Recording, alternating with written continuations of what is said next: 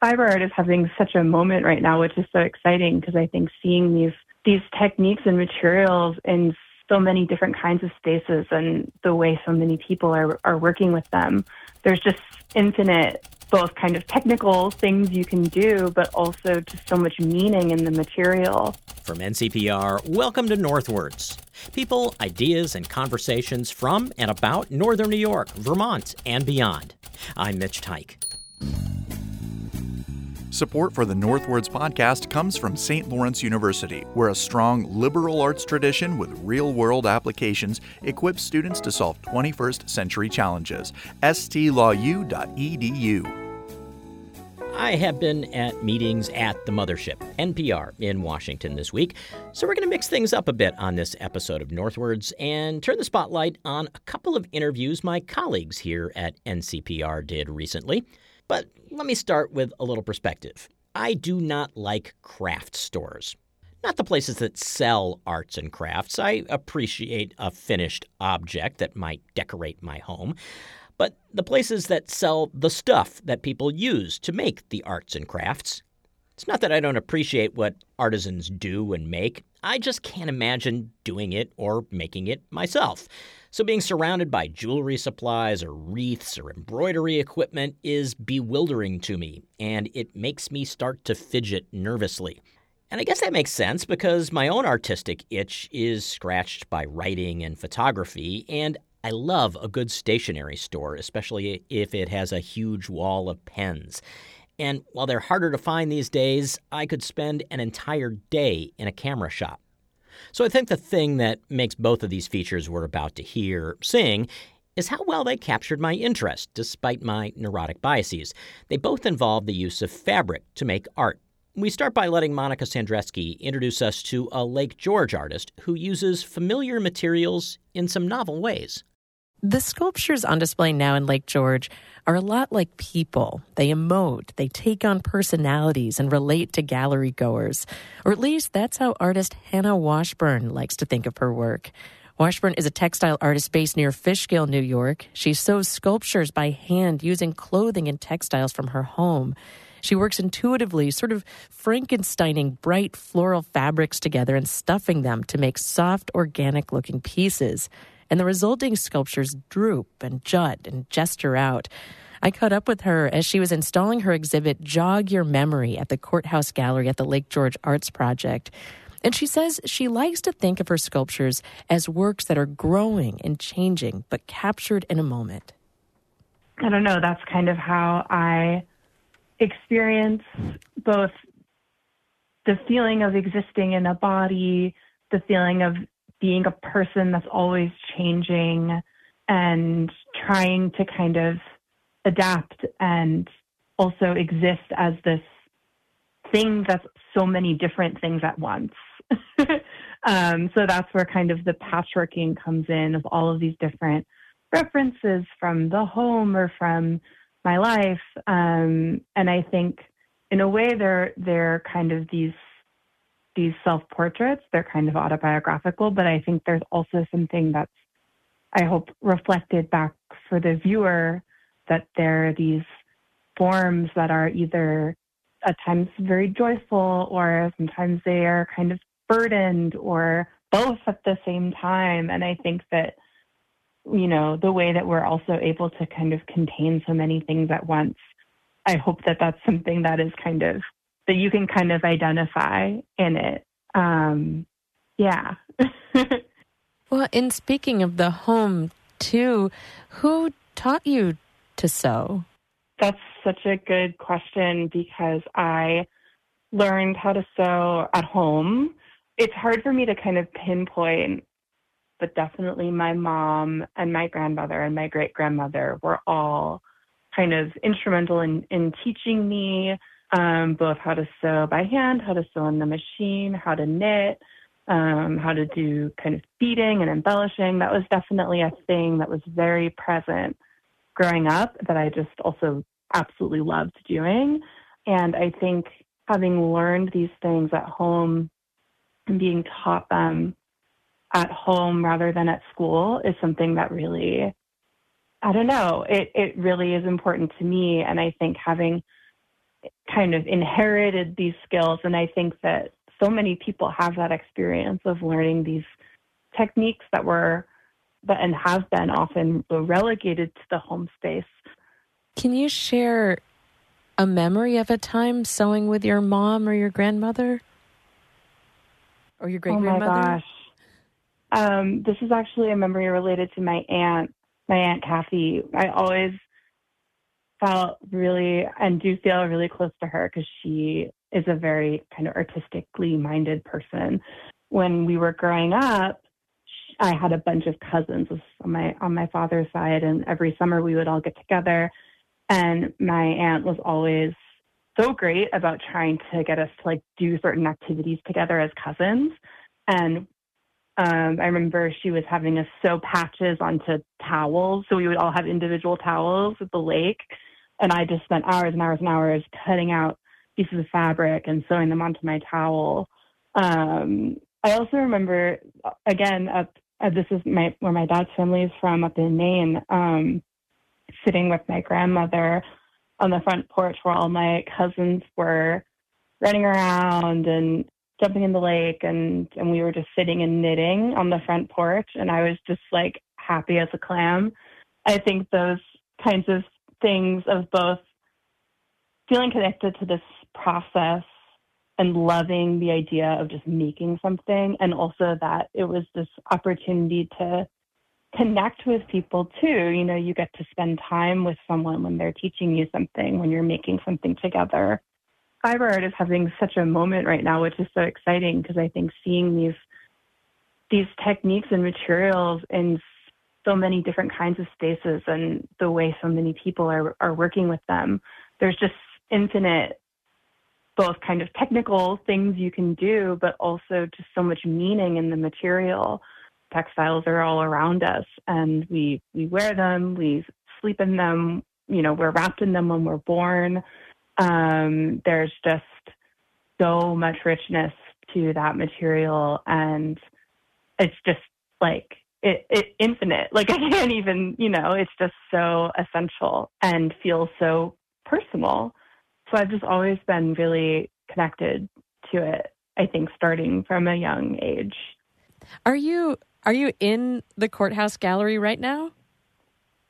I am, yes. So I arrived this morning. I drove up from Beacon, where I live and where my studio is, and I've been installing all morning, and then I think I'll spend a few more hours getting things together, but it's definitely coming together, and it's great to be here.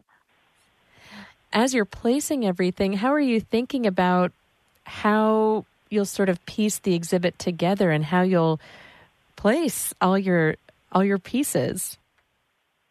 Yeah, you know, there's a certain amount that you can do before being here, kind of thinking about themes and colors and shapes that go together and how you imagine the space. And I have, you know, works that are both freestanding sculptures or sculptures that go on the wall or hang from the ceiling. So I could kind of think about what proportion of each of those kinds of works I wanted to have. But you also really can't plan too much until you're in the space and you also see the work in the space and interacting with each other, because my studio is fairly small, and also it's so crowded with my stuff.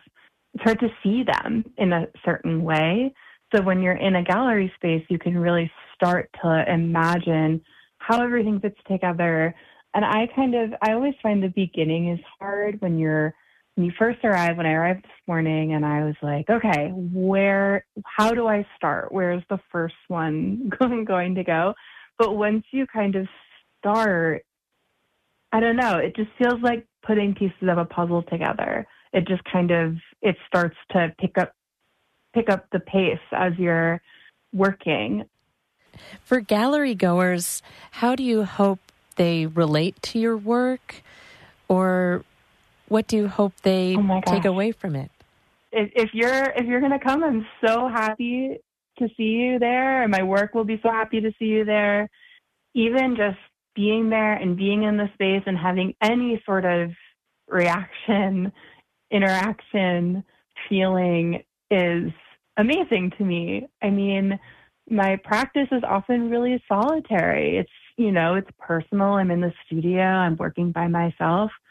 So these moments to be able to share it with people and have people actually see it and have any sort of feeling it completes it. It completes the cycle of making it.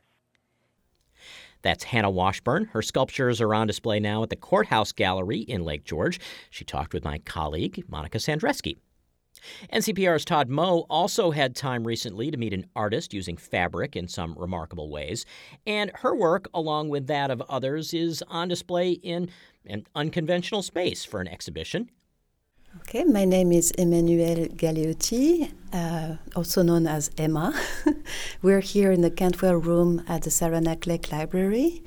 And the show you're seeing is called Fibrary, for Fiber Arts at the Library.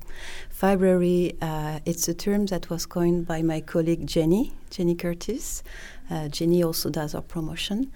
And this show is all about local-made art. So fiber art, but everything you see here has been made locally, mostly by women in Saranac Lake. The knitterondackers did the knitted items, and then we have a few pieces from different places like Tupper Lake, Jay, Keene, I believe. So it's all locally handmade. Paul Smith as well, right? That's another one. And the idea was to show the talent that we have here locally, because people do think in the winter at home it's cold outside, but it's warm inside. Yeah. And everything you see here is kind of warm, right, in itself. We have quilt, sweaters, little blankie, hooked piece. So it's all about fiber arts and some framed art as well, mostly made of little leftover piece of fabric that are at home and beautifully put together. Where is your hat? You were showing me your hat a moment ago. You have this amazing knit hat. So this hat was made by Susan Hopkins. Susan is a local mushroom expert, and she's also a great knitter and a knitterondacker.